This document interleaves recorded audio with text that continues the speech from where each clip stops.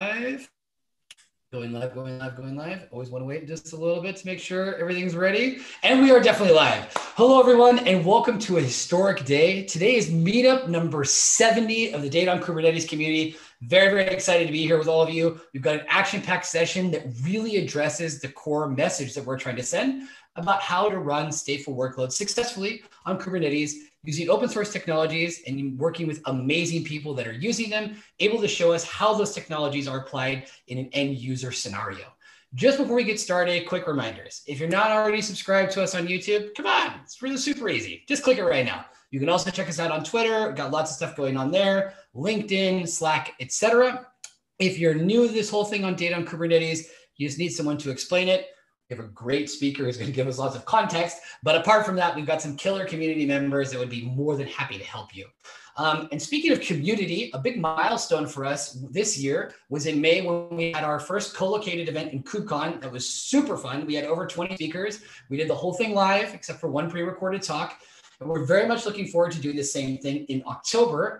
Ame and I were just talking about this in Los Angeles. We know that there are a lot of things up in the air still about the whole COVID situation. Safety first. Let's all be safe. We've been through enough already. No need to take any unnecessary risks. But it's still planned to go ahead. But we're just going to be flexible with the different kinds of formats. We are planning on doing another virtual event on October 12th.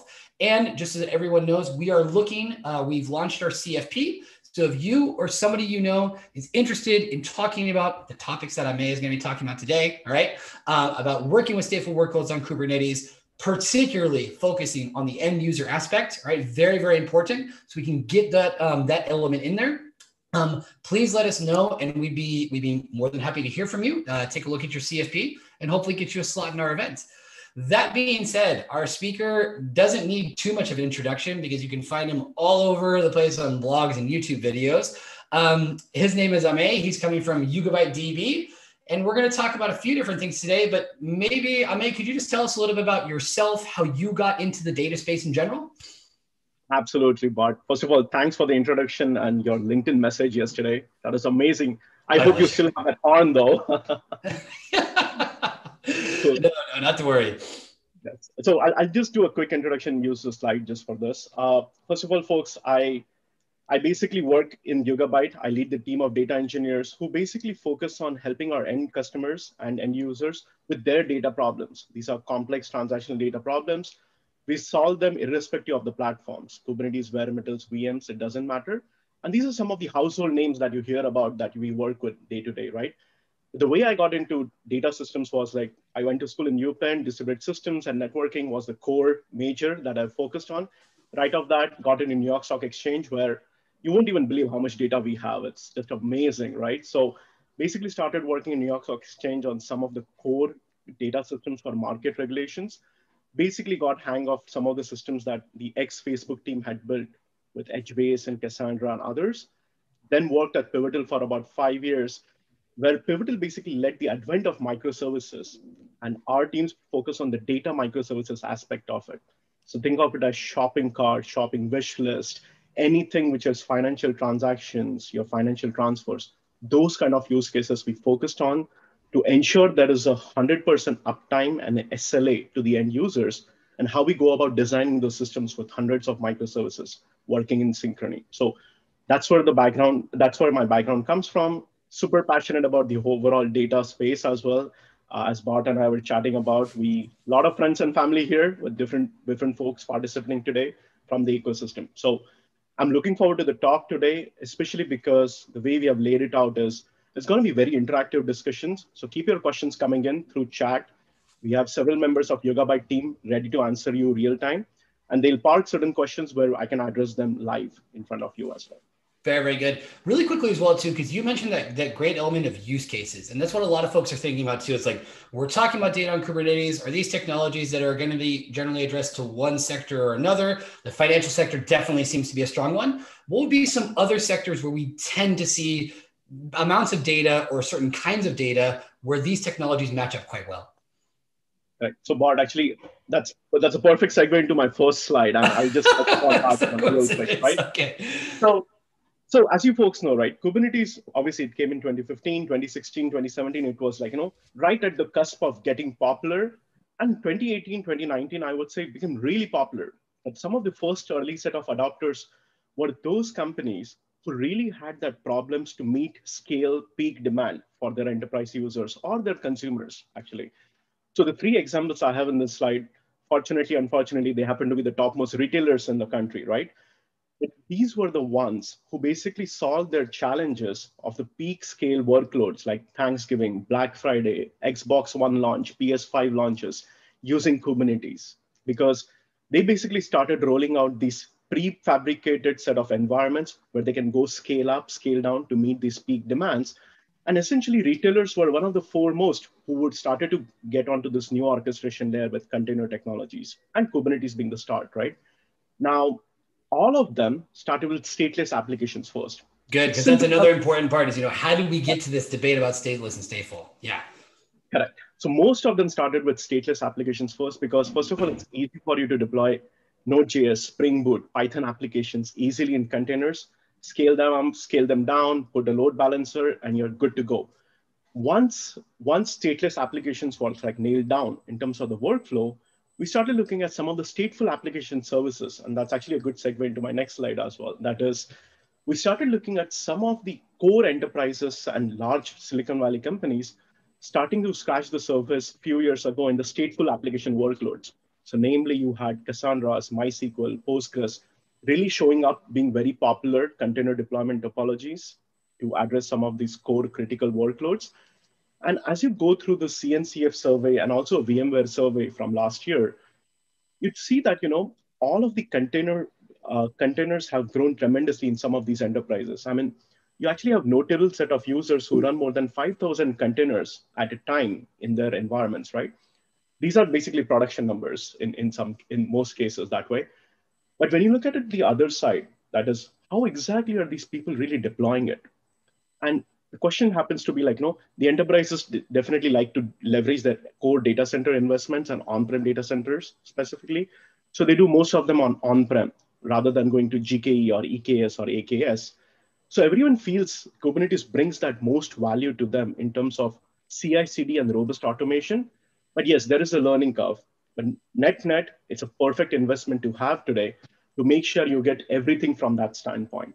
That is, developer basically gets a full, complete Kubernetes as a service, regardless of where it's deployed. They can go scale up, scale down their microservices and data layer seamlessly as well. And we all embrace CI/CD automation to make sure that is done correctly as well. So Bart, does that help? Or I can go deep dive into some of those things as well. I think that's good. And I think these things will come up naturally over the course of the presentation. So perfect. All good to go. Perfect. Thanks, Bart. So folks, as I mentioned, all of us come from a lot of data background that way. Some of you come from application side of things as well. So I wanted to make this talk a little bit more interesting. That is, I'm going to give you whys of why you should run a stateful service on Kubernetes and why you shouldn't run stateful services on Kubernetes. So I'll give you both sides of the coins that way. So it's a good debate, constructive debate to have. But net, we'll basically talk about what kind of problems are out there in the industry that we can solve together and how the space is evolving. And just to talk about that space itself, right? These are some of the vendors or core projects who have really embraced Kubernetes now and make sure they can run de facto in a very, very seamless way. That is, you have Elastic, Yugabyte, which is us, Postgres, single node, MongoDBs, and Cassandra of the world. We can just go to the Helm charts or stateful set deployments, or even Kubernetes operators in some case, and go deploy it on any Kubernetes environments. You essentially get a feel of database as a service through those kind of deployment mechanisms.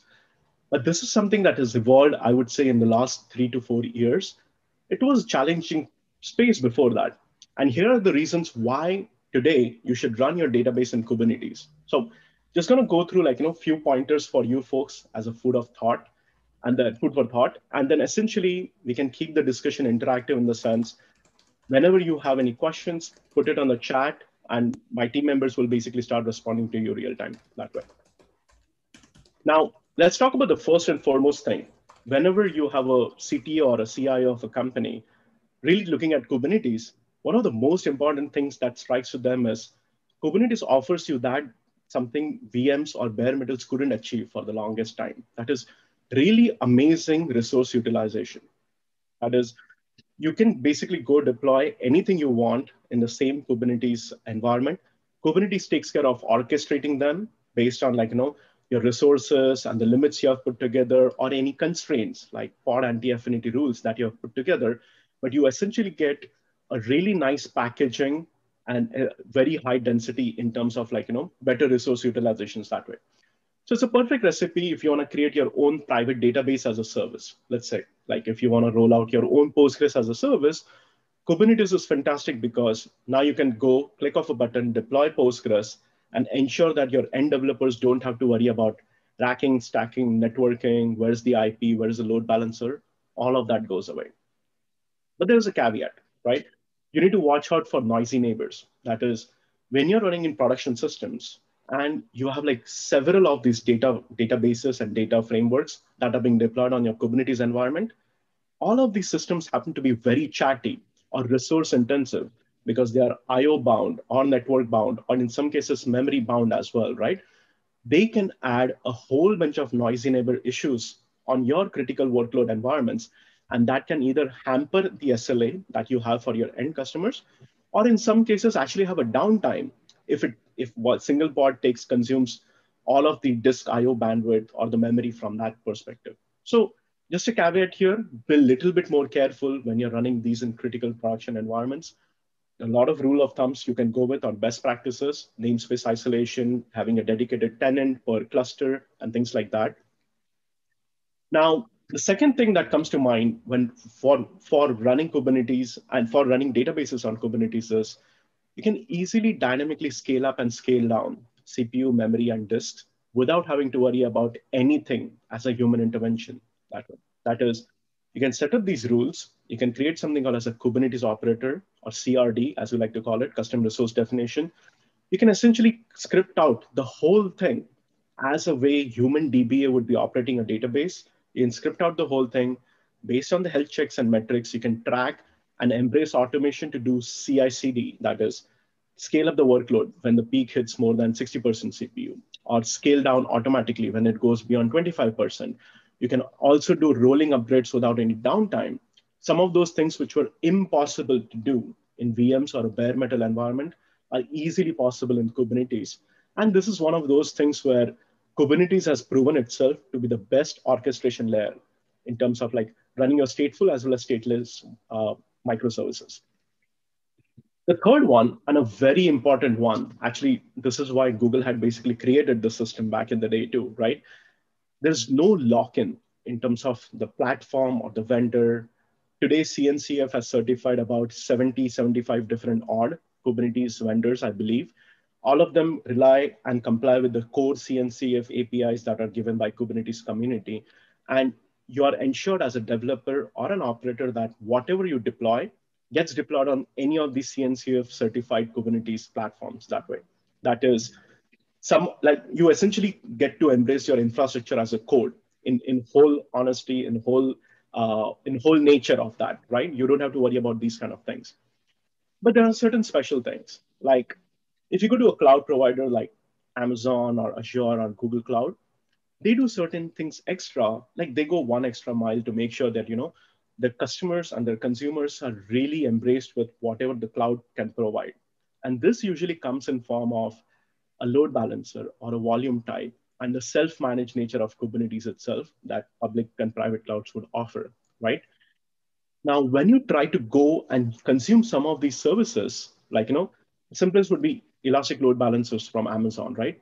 And when you try to port that over to a data center environment, you do have to do certain changes to your code now, or like your Kubernetes constructs, because those kind of hooks are not available in your data center environment.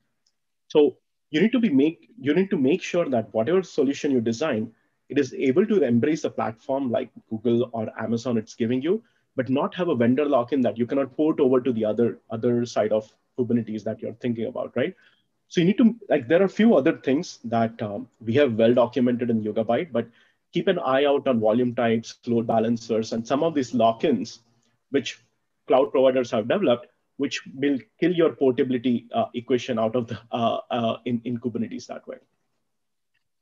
The last one actually is automating the day-to operations. And I touched upon this during the pod and the whole packaging of things. But think of it this way.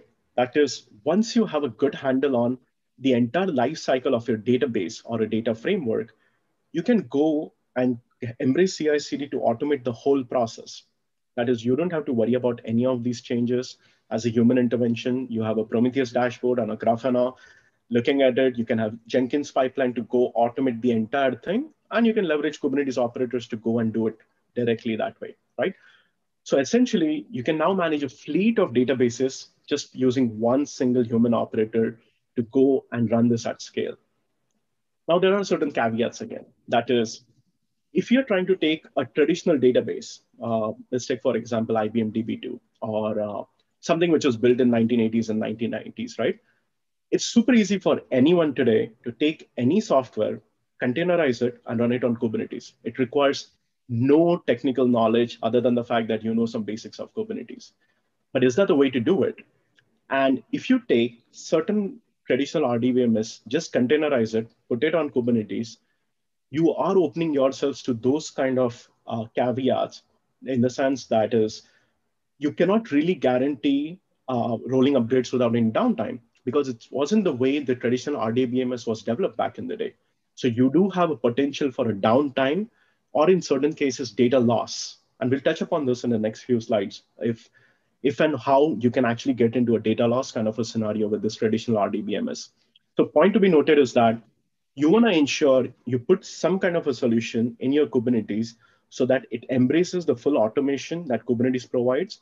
But at the same time, the database exactly knows that Kubernetes is distributed and it is not trying to do something like a data replication or a data backup, which traditional RDBMS were not meant to be. So one of the core mitigations for this is let go your single node databases, try to use a distributed database. It goes a long way to provide you resilience, fault tolerance built into the product itself.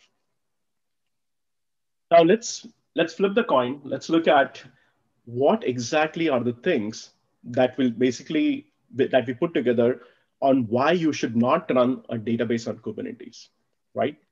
That is, first thing is failures. I mean, this is a given truth. All of us embrace Kubernetes, but your pods fail a lot. I mean, they can fail just by container pull image issues. They can fail because your memory is overconsumed or CPU is not available. Resschedulings have issues. So your pods can fail a lot. Your process inside that pod can fail because of OM killer issues or out of memory issues that we typically see in databases that way. And sometimes it's just the config files. I mean, the config files for your traditional databases are so clunky that it takes you forever to go parameterize it.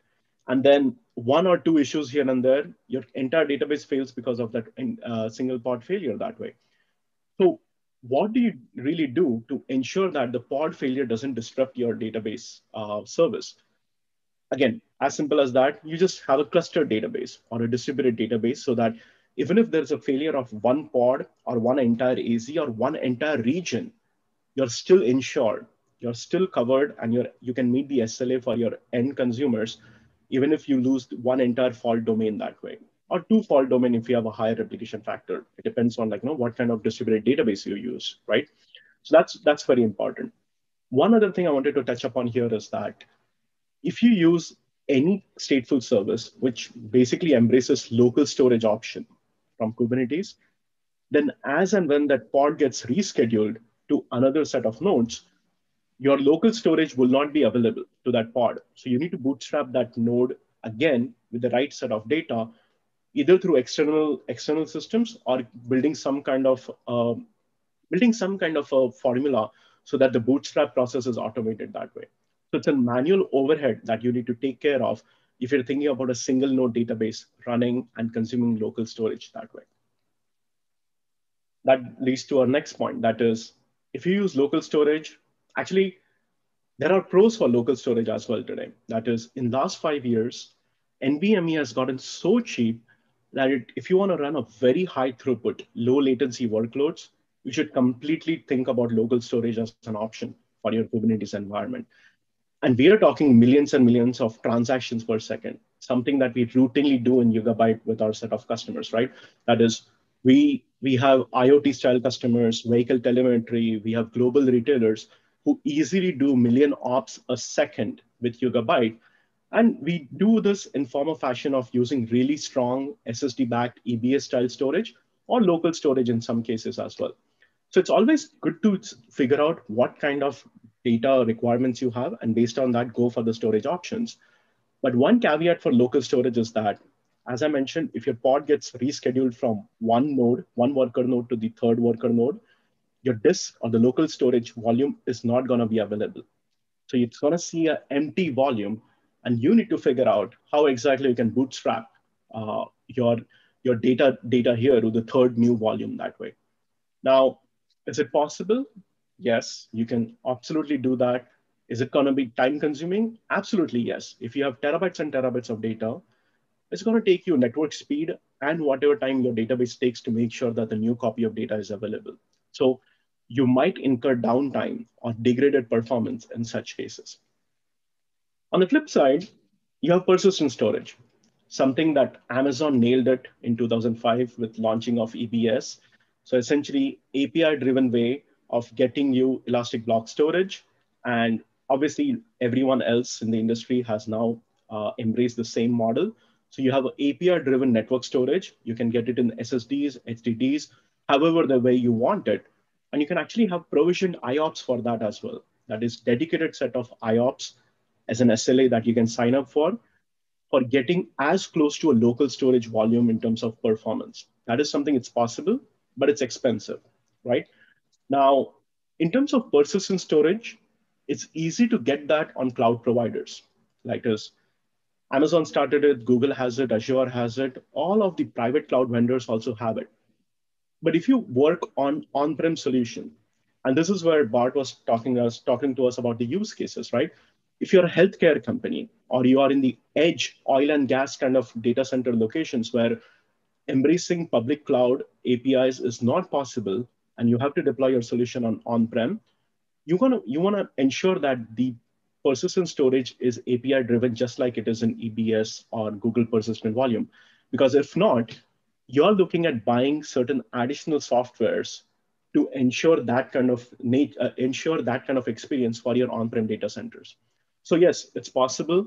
You can use external software which takes care of replication and provides you EBS-like solution, but that's an added complexity that doesn't come from your native Kubernetes that way. So again, one of those things is that you can mitigate all of these kind of issues if you just use a distributed database in general. That is, whenever you lose one node, one pod, you lose the entire worker node as well. That's perfectly fine. A distributed database of any kind will know how to tackle those failures and essentially go and mitigate some of these core issues that you see in real life. The third thing, and something that we really struggle with when we work with our set of customers, especially financial services. I don't know why that's the case, but then when you look up to Kubernetes, you want to ensure that you are guaranteeing a tenancy for those kind of end customers. That is, if you are in the financial services industry, you want to make sure that your data for a single tenant is stored physically and logically separate from other tenants that you have, right? So best place to start here would be, you can do namespace isolation, at least for their departments, or you can dedicate a separate cluster per tenant.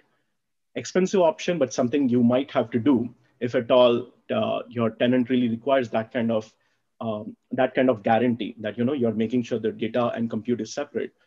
So in those kind of cases, whenever you're trying to expose the service from one Kubernetes cluster to another, so let's say you have a whole bunch of microservices running on a shared cluster, but the data resides on every separate Kubernetes cluster with a dedicated database on top of it. The only way your microservices can access that external service will be using load balancers. Now, on cloud providers, they have nailed it, like Elastic Load Balancers and others. You can get it API-driven, on the fly, internal or external load balancers without any issues. If you want public IP address, yes, it may cost you a little bit extra, but that's fine. At least it's available. But on-prem environments, you have traditional load balancer companies who do most of the global load balancing for some of the services that we use today.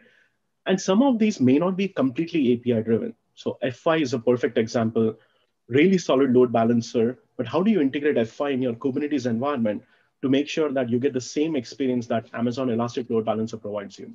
And this is something that we day to day look up to other alternate solutions, Nodeport being one of them, but it's very, very bad in terms of security risk that it exposes to the end customers or the network services as well. So something to think about, that is, if you're really trying to build your own stateful service on top of Kubernetes, load balancer is going to be one of those key critical things that you need to solve for. Once you solve load balancer, that's where the other set of issues comes together. And this is where we have a tiger team in Yugabyte to solve some of these core problems for our Fortune 500 enterprises. That is, a lot of these customers now want to run a distributed SQL database like Yugabyte on top of disparate or separate Kubernetes environments. Now, by definition, a Kubernetes environment and its kubedns only understands the DNS namespace inside its cluster. That is, there is no way for you to have a Kubernetes cluster talk to other Kubernetes cluster without going through some kind of networking techniques. And these happen to be really complex networking techniques. But fact of the matter is that when you're trying to build a distributed database service, you want to make sure your pods from one cluster of Kubernetes can go and resolve the DNS names and IP address of the other cluster as well. That's like table stakes for any distributed system to work together. And they should be able to talk through TCP and other things, right? So these are some of the things that we started solving for, I would say, a couple of years ago. One of the core technique that we use in Yugabyte is called DNS chaining.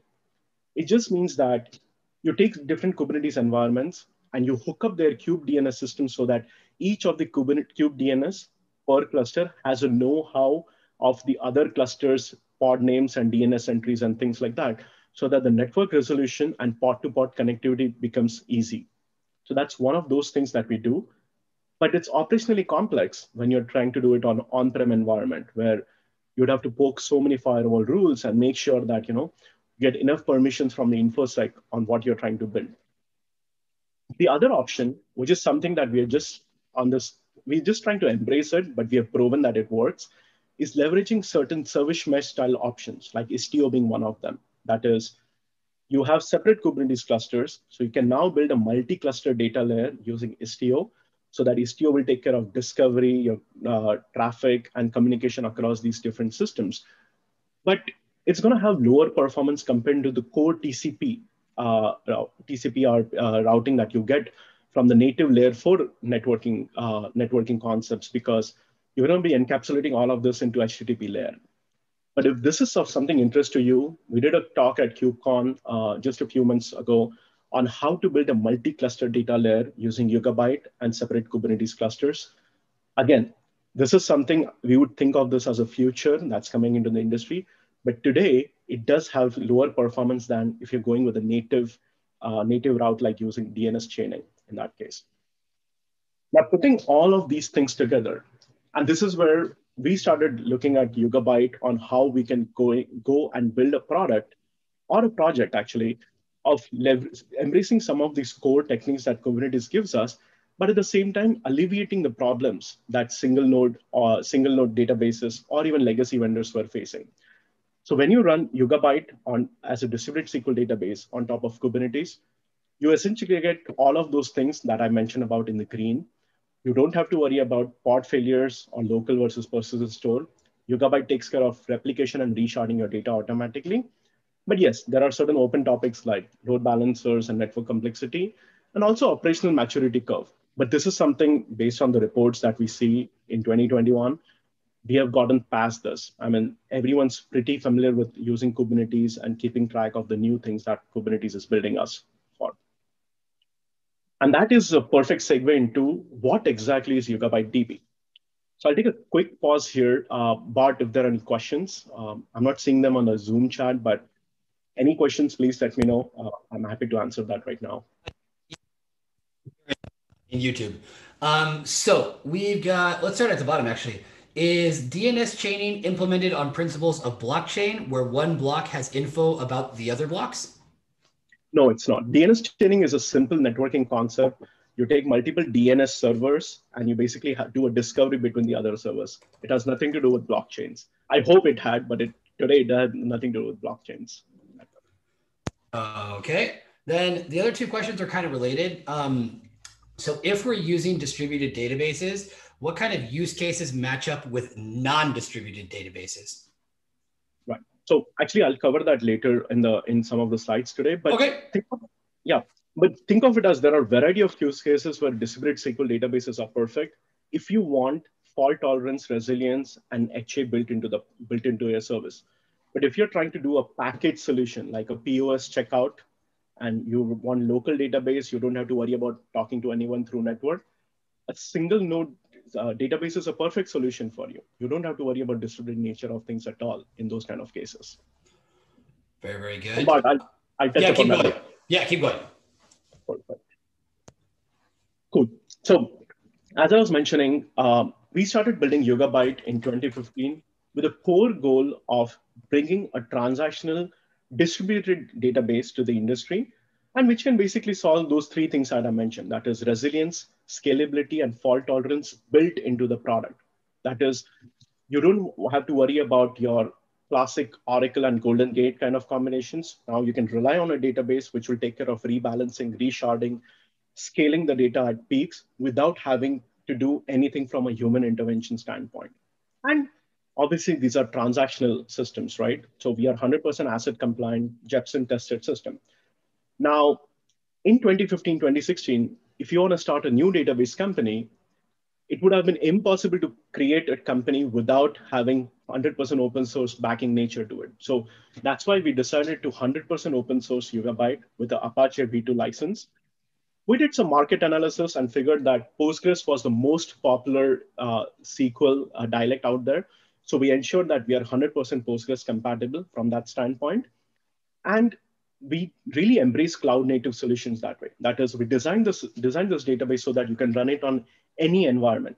That is Kubernetes, bare metals, or virtual machines. We don't differentiate across any of them. You get the same exact experience when you're launching your own Yugabyte database as a service, either in your on-prem environments, your cloud environments, or if you want, you can just consume Yugabyte Cloud, which is purely managed Yugabyte service from our SRE teams as well. So you have multiple options to go through with that. But let's look at why did we build this? I mean, there has to be a core reason and a driving factor to building something in life, right? It's a very heavy investment in building a brand new database in this day and age. So that's where our heritage comes from. That is, the founding team of Yugabyte essentially led the core data transformation inside Facebook. That is, back in 2007, Facebook, as most of you folks know, had about tens odd million users on back of a sharded MySQL architecture that Facebook had custom built. Now, the problem was Facebook had massive goals of achieving more than 1 billion users on the planet within next 3 years or so. And MySQL sharded architecture wouldn't be able to keep up with it. So that's where the core founding team in Yugabyte put their heads together and created Cassandra initially to go solve for this kind of use cases. And then they moved on to HBase so that they can essentially manage the entire backend of Facebook Messenger and some other parts of Facebook infrastructure that exists today was entirely on backs of the things that the founding team in Facebook basically dealt with until 2012. After which they basically started thinking about what should be the next big thing that should we work on now that we have created NoSQL movement in the industry. And that's where our heritage goes back to a lot of us come from Oracle. So that is, we have built some of the core systems inside Oracle, which are transactional, whether it's storage layer or the query layer. A lot of Yugabyte team actually has built core backend of Oracle Postgres, Oracle PLSQL also that way. So we wanted to take all of those things and with our experience of running Facebook's core data infrastructure, putting this together and creating Yugabyte, which should basically go and solve for some of these transactional problems and use cases that we see in the industry. Now, we are not the only one who thought about this in 2015, 2016 timeframe, right? So if you look at some of those charts from DB engines, yes, Postgres adoption has been skyrocketing in last decade or so. But more than that, we had Amazon who was trying to build Amazon Aurora, and they're very successful with Amazon Aurora offering. That is a perfect distributed SQL, which can essentially give you all the RDBMS features and provides you Postgres as well as MySQL API, depending on what kind of use cases you want to go after. The only caveat is that they have a shared storage architecture, so they can only perform all of these things in a single region and then do eventual latency, eventual consistency to the separate region. And more importantly, they have one single master taking all the writes. So that way you are bottlenecked by whatever scale at which you can run that single master node with.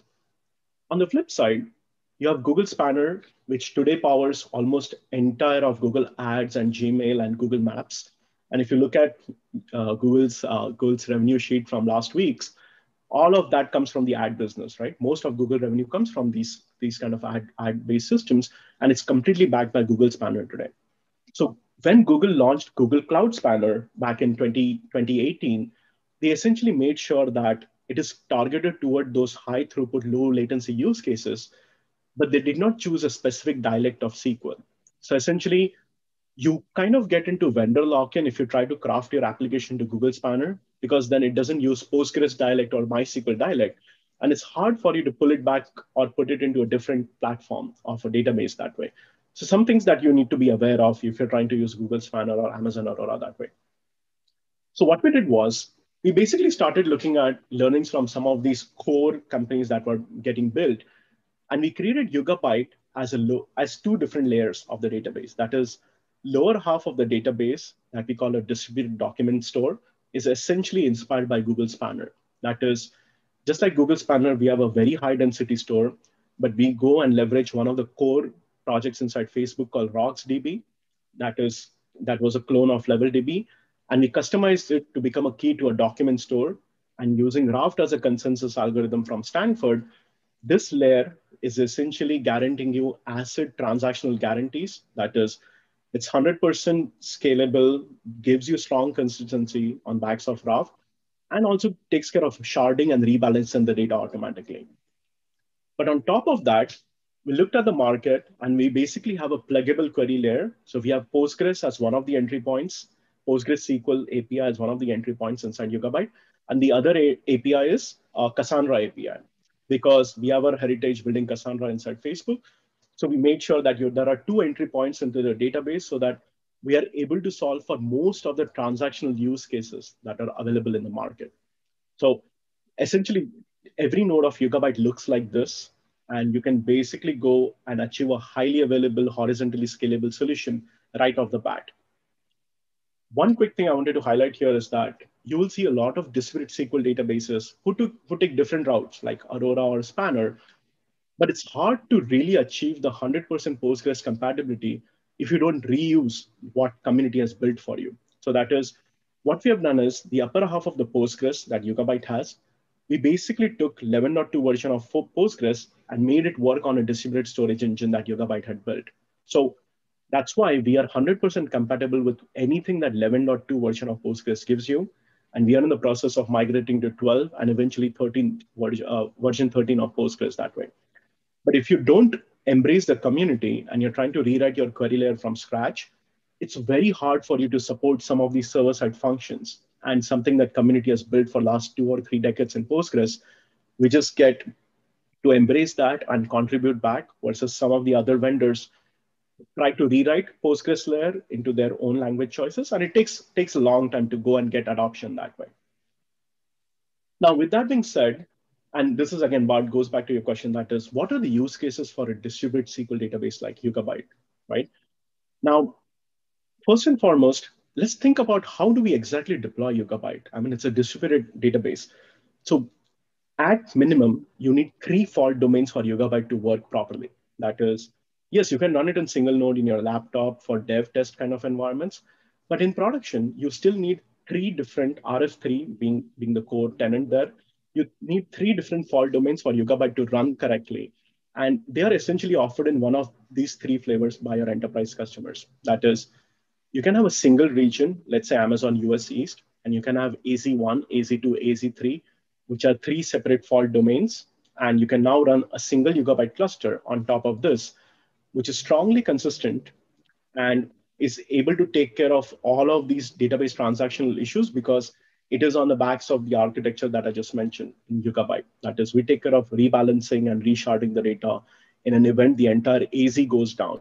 In this case, you have no performance degradation or no downtime to your end applications, even if you lose one entire fault domain completely.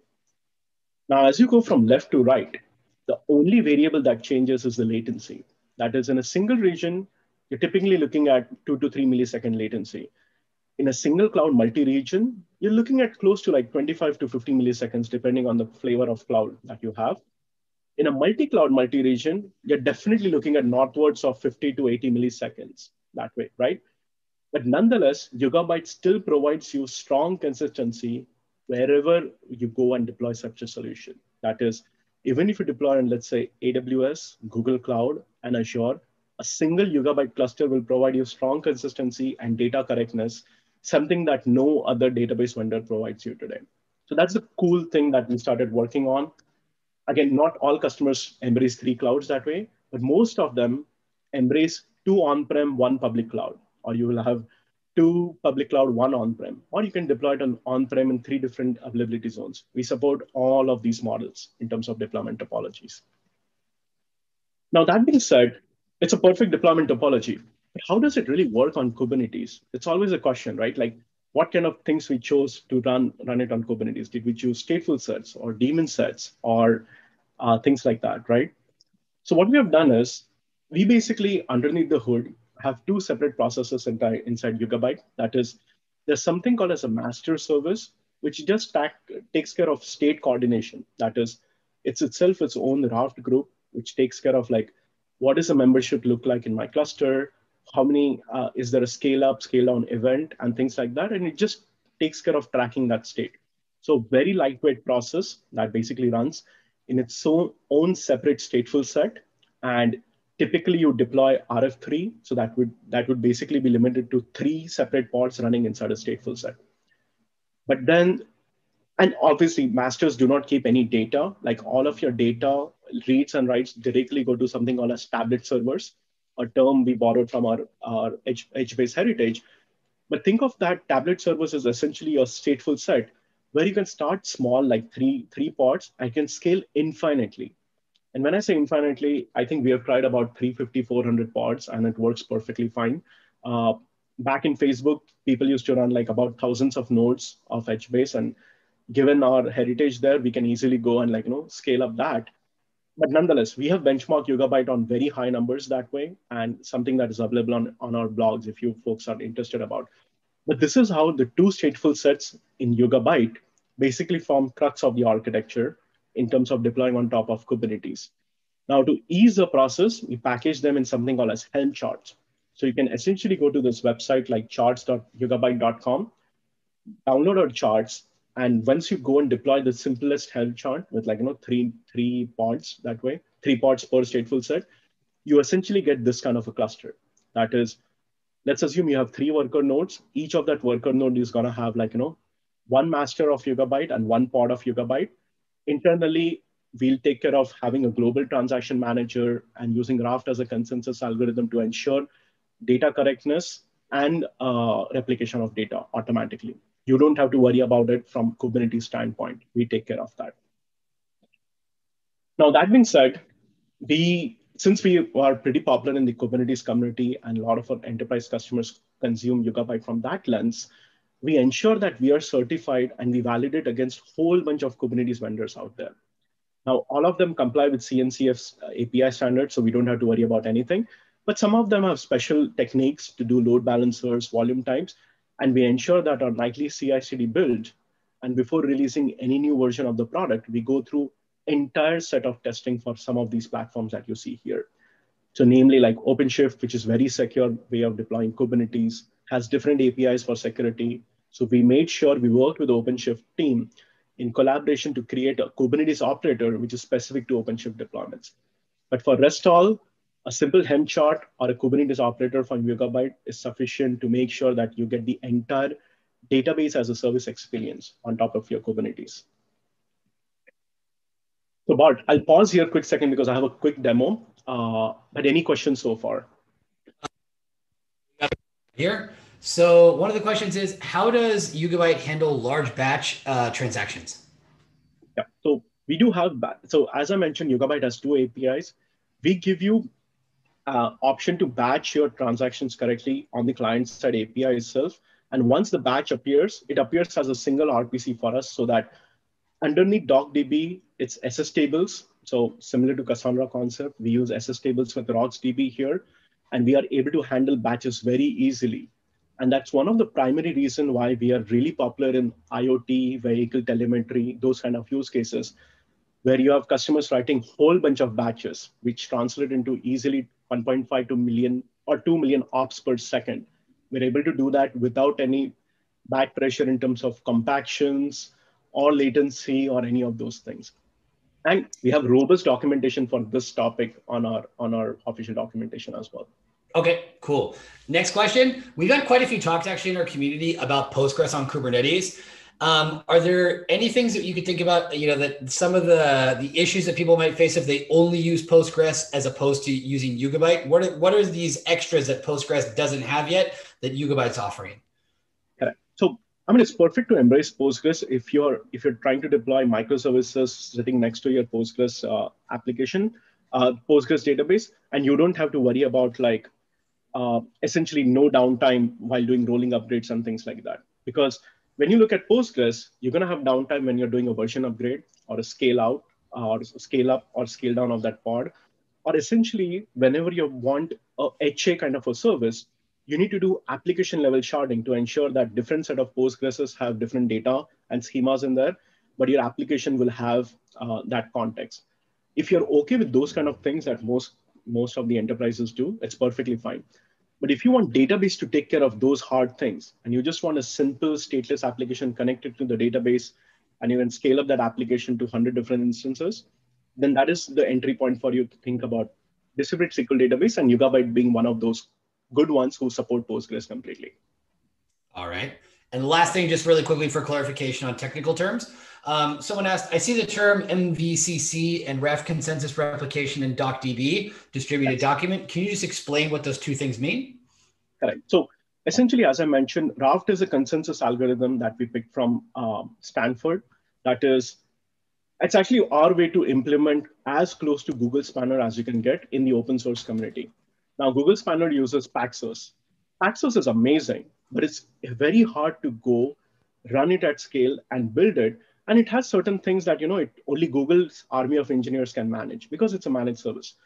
Since we wanted to embrace open source and anyone can run Yugabyte natively, we went to Stanford, used Raft. We customized it heavily so that it can scale up, scale down without any issues. So that's what Raft gives us. That is essentially Raft groups are something that provide you strong consistency and data correctness inside Yugabyte. And each of these nodes, each of the tables you create are sharded automatically in something called a tablet. And each of the shard and its two other replicas in RF3 deployment will form a shard, will form a Raft group. So that's the core nature of it. Now, when it comes to MVCC, every single node in Yugabyte runs this distributed transaction manager. And we ensure that we are able to provide you really good transactional support in terms of like the isolation level, as well as whatever you can get from your legacy databases. We do our best to make sure we are able to support that. That is, currently, as we speak, we are also looking at read committed levels in terms of isolation and making sure that your legacy Postgres or Oracle workloads can easily migrate to Yugabyte, even if you are using the lowest level possible in terms of the isolation level as well. And that's where Distributed Transaction Manager and MVCC comes into the picture in Yugabyte. Again, it's a deep topic. My CTO has done a fantastic 90-minute talk just on this topic. I'm going to send it to you right after this. Perfect. All right, let's jump into the demo. Perfect. Bart, how are we doing on time? 10 minutes, right? Okay. 10 minutes, yeah. Perfect. No, if we go a little bit over, that's okay. You may have to do a hard stop, but we've got time, so don't worry about that. Cool, thanks. So folks, for this demo, we picked up the hardest problem that you can actually do with Yugabyte on Kubernetes. That is, we started doing demos, which local node, local laptop, single node kind of deployments of Yugabyte, but all of you can do it just by going to our documentation or charts.yugabyte.com. So what we have for demo for you, this is something that one of my teammate, Alan, and I worked on for some of our largest customers, and essentially getting you essentially think of it as a single Kubernetes cluster, which is deployed across three separate Google Cloud GKE environments. That is, these clusters had no clue of each other. So we did the DNS chaining as we talked about before, and we are able to get a single gigabyte cluster, which can now withstand a failure of any of the entire region of Google and still be able to serve you 100% uptime without any performance degradation. So that's what we wanted to prove it out that, how you can do it. And for this kind of a demo, we basically put out a little bit of a smaller footprint than what most customers would use in production. But we took 3 GKE clusters. Each one has 3 nodes in it, simple N18 standard ones, and 4 cores per pod is what we went with. Now, to get to the demo, I just wanted to touch upon one of the core concepts and one of the core philosophies we have in Yugabyte. That is, we embrace CI/CD and automation completely. We are the authors and creators of database reliability engineering techniques back in the day when the teams worked in Facebook, because they were able to manage hundreds of petabytes of data at scale in Facebook with minimal human intervention. And to do that, we essentially created a product inside Yugabyte called Yugabyte Platform. So essentially, think of Yugabyte Platform as a simple containerized application that you deploy in your Kubernetes or VMs or bare metals, it doesn't matter. And it allows you to run Yugabyte as a service on top of any Kubernetes or cloud providers natively. So think of it as one single entry point, which should basically go and allow you to do Yugabyte as a service for whatever department you need. We fully embrace CNCF. So this is a definition from cloud native in terms of CNCF. That is, we ensure that it's resilient, manageable, and observable. And you shouldn't take my word for it. So you should see that in action, how we do it. That is, this is a containerized web application that I mentioned, Yugabyte Platform. For the first time when I log in as a super admin that I logged in as, I get to go and choose what kind of clouds I have access to in my enterprise. So let's say I have Amazon, Google Cloud, Azure. I can just go create IAM roles, upload the JSON in case of Google Cloud, or upload it a secret or an IAM role on the instance in terms of AWS. And I just hook up these credentials. These are stored in a secure way inside Yugabyte Platform. For today's demo, we basically went and created 3 separate GKE clusters. And we basically have their kube configs listed here so that, whenever you try to create a config, the way we access your Kubernetes cluster is through kubeconfig and a simple service account, which is limited to Yugabyte. We don't need root admin or admin access at any point in Yugabyte that way. Once you do that, and also if you have your on-prem VMs which are lying around, you can do the same. That is, get a CIDR block for those VMs, hook them up in our catalog, and from there you go. You can essentially go and create your own Kubernetes, your own Yugabyte as a service on top of your Kubernetes that way. So for this demo, what we have done is we essentially created that simple Yugabyte cluster, that is a distributed Yugabyte cluster on top of 3 separate GKE clusters that you see. It runs a simple 9-pod cluster, a workload that is running right now, and you're able to go deploy this at scale or scale up or scale down just from this menu itself. So think of this as I'm doing 1,000 ops a second, and let's assume for some reason my CPU was hitting 80%. I can just quickly go edit and scale up my cluster to 30 nodes. It's going to basically go spin up these extra 21 pods on behalf of Yugabyte in your GKE clusters, and get and make sure that they are attached to the current cluster, current Yugabyte universe, take care of resharding and rebalancing the data without any downtime to your end application. This is on the backs of the Helm chart and the stateful set and the Yugabyte operator that I had mentioned before. We just wanted to provide a clean, seamless UI to do it. So that's one of those things. Second thing, in terms of the CNCF definition of cloud native, we ensured that you're able to track every single metrics that's absolutely possible from a database standpoint. That is, we routinely stream these metrics starting from high-level API or as low as how your disks are performing. And do you see any bottlenecks or thresholds on your disk that you should be aware of, and quickly generate an alert on making sure that if there are any usual suspects that we should go after, that is rolling over the logs, we automatically take care of it. But if there is one of the disks that is getting full or accidentally deleted, you can take a quick alert. You can have a PagerDuty integration with it and make sure that your system is fully observable and manageable from that standpoint. Now, apart from that, all your day-to automation that you can think of in Kubernetes, we've just automated a whole bunch of that. That is, we can do regular scheduled backups in Yugabyte. Just click of a button, you choose any of the blob store that you have, object store that you have. So let's say Amazon S3 or Google Cloud or Azure Container Storage, and you can just take care of backup of data without any issues. It's a distributed transactional backup. We also support point-in-time recovery if you want. If you accidentally delete a table and it happened to be after your last backup, no issues. You can go back in time, just like the Apple Time Machine feature, and go back, restore the state of the database to that point in time, and get back your data that way. So these are some of the core fundamental things that we have built in Yugabyte, and using Yugabyte platform, we are able to give you seamless access to that as well. Now, in terms of how the pods are laid out, this is a simple topology. That is, each cluster, basically, each cluster of GKE there runs 3 tablet server pods and 1 master pod. And this in totality would create the entire Yugabyte cluster. So you're essentially looking at 12 pods, that is 3 masters and 90 servers in this case. Now, you can just go and try out Yugabyte platform through charts.yugabyte.com. As I mentioned, just go ahead, grab this, and look at our core documentation to go if you need any more help from that standpoint.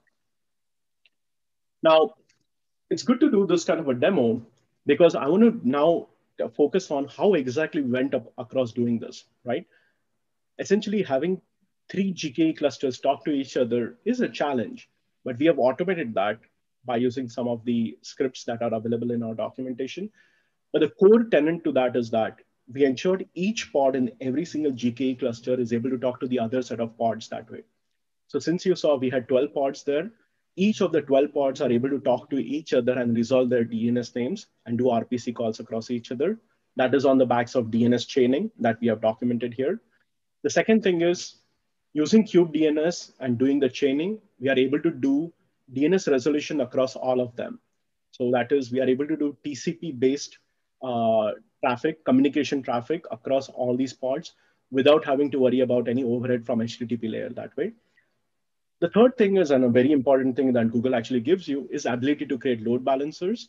That is, if you look at our current Helm chart deployment, we have 1 load balancer for tablet servers in each of the GKE regions. That is, we have 3 load balancers. So whenever you try to connect to your clusters, you can do essentially a tuple of 3 different load balancers that will automatically route your traffic to your wherever your data resides on those pods that way. The fourth and important thing is you need certain access to make sure you're able to run Yugabyte as a service on GKE. So we ask for a cluster role and a cluster role binding in terms of RBAC policies that way.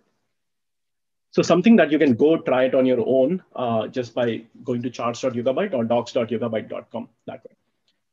Now, that being said, there are a few critical decisions that we had to take to get you that experience. And I'm just going to touch upon these 4 of these on a high level. That is to ensure very high performance, since we are a transactional system. And as I mentioned, our customers routinely do 500,000 or 1 million ops a second on Yugabyte.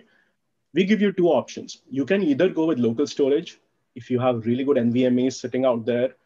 And if at all you lose that 1 node or pod in Yugabyte, that's perfectly fine.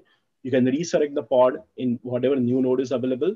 And Yugabyte takes care of re-bootstrapping that pod with the available set of data from the other pods that way. So something that you don't have to worry about. But yes, there is a network cost attached to it in terms of like when you bootstrap that new node, all the data movement causes you a lot of network spikes. The other way that most of our members use is essentially using persistent storage. That is going and making sure that you use EBS-like storage that basically gives you really high throughput without having to worry about any of these provisioning. I mean, it basically gives you dynamic provisioning in that case.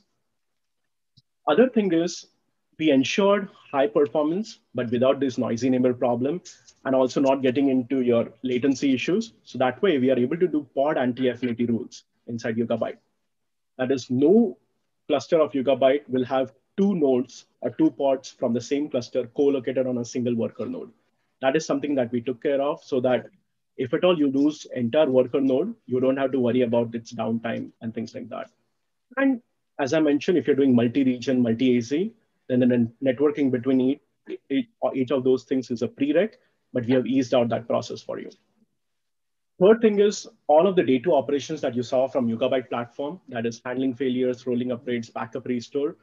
We leverage Yugabyte's operators and Yugabyte platform to go and do it in the correct way. And this is just on the backs of the entire database reliability engine techniques that we believe in Yugabyte that way. So you can set your rules in a way that if your CPU hits 80% threshold, you can go use Yugabyte operator to scale up or scale down and decide what you want to do. We give you flexibility to do all of that. The last thing is, and this is a question I get from most of the Kubernetes users, so I'm hoping someone has posted there. That is, even though we run on any of the infrastructure, that is bare metal, Kubernetes, and virtual machines, there are certain things that each of those platform provides you unique to the other ones, right? So we often get compared on how do we, or we often get asked this question, what would it take to run Yugabyte same workload on VMs versus Kubernetes, given all the advantages and the disadvantages that each of them have? How close to performance parity are you? And in that case, we are literally single digit close to performance parity between VMs and Kubernetes. This is our last benchmark that we had done, running a simple TPCC workload and making sure that you are able to run a same workload in Amazon, let's say on VMs, C5 4XLs, or same one on GKE using similar size pods. You run the entire TPCC workload and you get really good performance parity between those. Now, this is something on the backs of the core distributed architecture of Yugabyte. That is how we do very high density storage, how the reads and writes go seamlessly without any overhead. Those are the things which contribute to some of these performance factors that way. So we'll encourage all of you folks to go take a look at some of these benchmarks yourselves. We leverage 3 or 4 different other benchmark tools to go that you can just run it by yourselves that way. And our TPCC is containerized, so you can go and leverage that and run it as a simple pod on your Kubernetes clusters as well. The last thing I wanted to leave with you is that when you want to consider a distributed SQL database like Yugabyte, you need to really have those kind of use cases where a distributed SQL system is worthwhile in terms of the performance and SLA that you promise to your end customers. That is, if you have a business critical use case like financial transactions or healthcare data, insurance provider kind of thing, or even your simple transactional checkout kind of things, you want to ensure that your system is 100% up and you don't have to sacrifice the SLA because of a failure of a single Postgres pod and things like that. That's a perfect spot for Yugabyte. Like that's what we strive for. That's what we solve for in the industry. That is, a lot of our customers use Yugabyte because they are using it as a system of record, replacing legacy databases like IBM DB2 or Oracle for that matter. The other thing is, based on our current Cassandra heritage that we have, we are able to highlight and grab a whole bunch of IoT and event style data natively. Like you can do batching, you can use Kafka sync connectors, sync or source connectors, you can use Spark directly with Yugabyte, and it will understand the topology and cluster awareness and give you really seamless performance with that. This is what we handle massive scale with using our Cassandra, the NoSQL style API that way. And then the third one, I know we're a little bit over time, but the third one I wanted to talk to you folks about is if your use case has any geo compliance or geo residency requirements, that is, you want your InfoSec to meet data residency requirements and ensure that Yugabyte database, although it's distributed, it stores data for a separate tenant in one specific geography. You can actually do that using Yugabyte geo-distributed workloads. And this is a classic example of your financial services or insurance companies using Yugabyte to go and do this correctly. So you can create partitions in Yugabyte for your Postgres tables. You can pinpoint them to a specific geography, and we ensure that data never leaves any other geography, even though it's a distributed database in that case. So I'll pause here quickly, Bart. Any questions on this slide? Yeah, we got a few. So one of the things that I wanted to, you mentioned DBRE, and I think that's interesting because it's something that is seem to be seen more and more. Mentioning how it comes out of Facebook, interesting because when we're talking about things like chaos engineering, we automatically talk about Netflix. When we talk about Kubernetes, we're going to talk about Google because of Borg. But with the DBRE thing, starting to grow out a little bit more, seeing more folks self-identifying as DBREs. A thing that we talk a lot about in our community is making that transition from DBA to DRE, or sometimes from DBA to SRE. In your opinion, in terms of what an organization like Yugabyte is looking for, what are, characteristics, qualities, experiences, technologies that you try to detect that make someone a good match for the necessities of that kind of a role? Right. I actually have a slide for that. I'm just going to paste it real time here, and I'll touch Oh, upon that. good. It's a Okay, cool. great, great question, by the way, and something that we strive really hard to ensure that all of the Silicon Valley users as well as enterprises really go and take the DBRE model, right? So first of all, for the folks who are new to the DBRE model, it's a perfect book by Lane and Charity Majors. You can go and grab this. It's actually very cheap on O'Reilly or Amazon that way. But this basically talks about the inspiration that the folks got in Facebook by creating the SRE based on the SRE model in Google and bringing in DevOps culture to your DBA teams, right? So essentially what I talked about, like, infrastructure as a code, automation is a key. But when you're trying to go towards that kind of a thing, like, bringing that model or culture in your teams, these are some of the driving patterns from that book. Again, I've summarized the entire book. I'll send you the transcript for it as well. But these are the core three tenets that you should think about. That is, database responsibility is not a single DBA task. It's actually a shared responsibility across cross-functional teams. So developers, DevOps, key architects, all are the stakeholders in successful SLA that you have for your end users. Second thing is, you want to ensure that the patterns and knowledge that support each other teams and everything are very well documented and there are processes around it. And the DBRE book has amazing processes that you can just go and grab it without any modifications that way. The third thing that makes you really successful is having reference architectures and rolling that out easily without any hiccups, without any caveats that way. That is making sure all the stakeholders approve these reference architectures and click of a button using Jenkins or any other CI/CD pipelines, you're able to go deploy the fleet of applications that way. This is something that the DBRE really strives for and make sure that you can do it. So I've attached one Percona slide here from Lane Campbell, who presented at the Percona conference a couple of years ago on how exactly you can go embrace these DBRE skill sets in your org as well. Very, very good. No, because like I said, it's just something, if SRE is new enough, these things sometimes is like, what language are we speaking here? Another thing with that too, like as we're seeing more and more companies, taking this whole idea seriously that yes, you can work with data on Kubernetes successfully, save for workloads, et cetera. Do you think that the biggest issue about it is that it's the technology or that's the lack of trust and knowledge that people have? Correct. It's actually, whenever you bring in a new technology in the org, there's always there's always pushback, I would say. It usually comes from lack of experience being number one, or having to do with one product or one technology really well, and the new technology is still up and coming. So it's not going to solve all the problems for you, right? So rule of thumbs that we go with most of our users is embrace what the new technology brings to the table, try to improve it with community support and everything, whatever you can, and see what benefits it gets you from cloud native aspects, as opposed to knowing your old technology really well, but not able to scale or meet your enterprise demands that way. So that's the most important thing, right? If you're getting disrupted by a Silicon Valley company in your core domain, it's time for you to rethink on the new set of technologies that they are embracing, and you should be much more ahead of them to go and embrace those technologies as well. Very, very good. That's exactly the kind of message we're looking for. That's a good way to finish. We got a couple other questions. We can probably address those in Slack. This was a fantastic presentation. You really got a lot into a short period of time. We got all over the place. We got to look at a bunch of different things. Is there anything else you'd like to mention before we wrap up?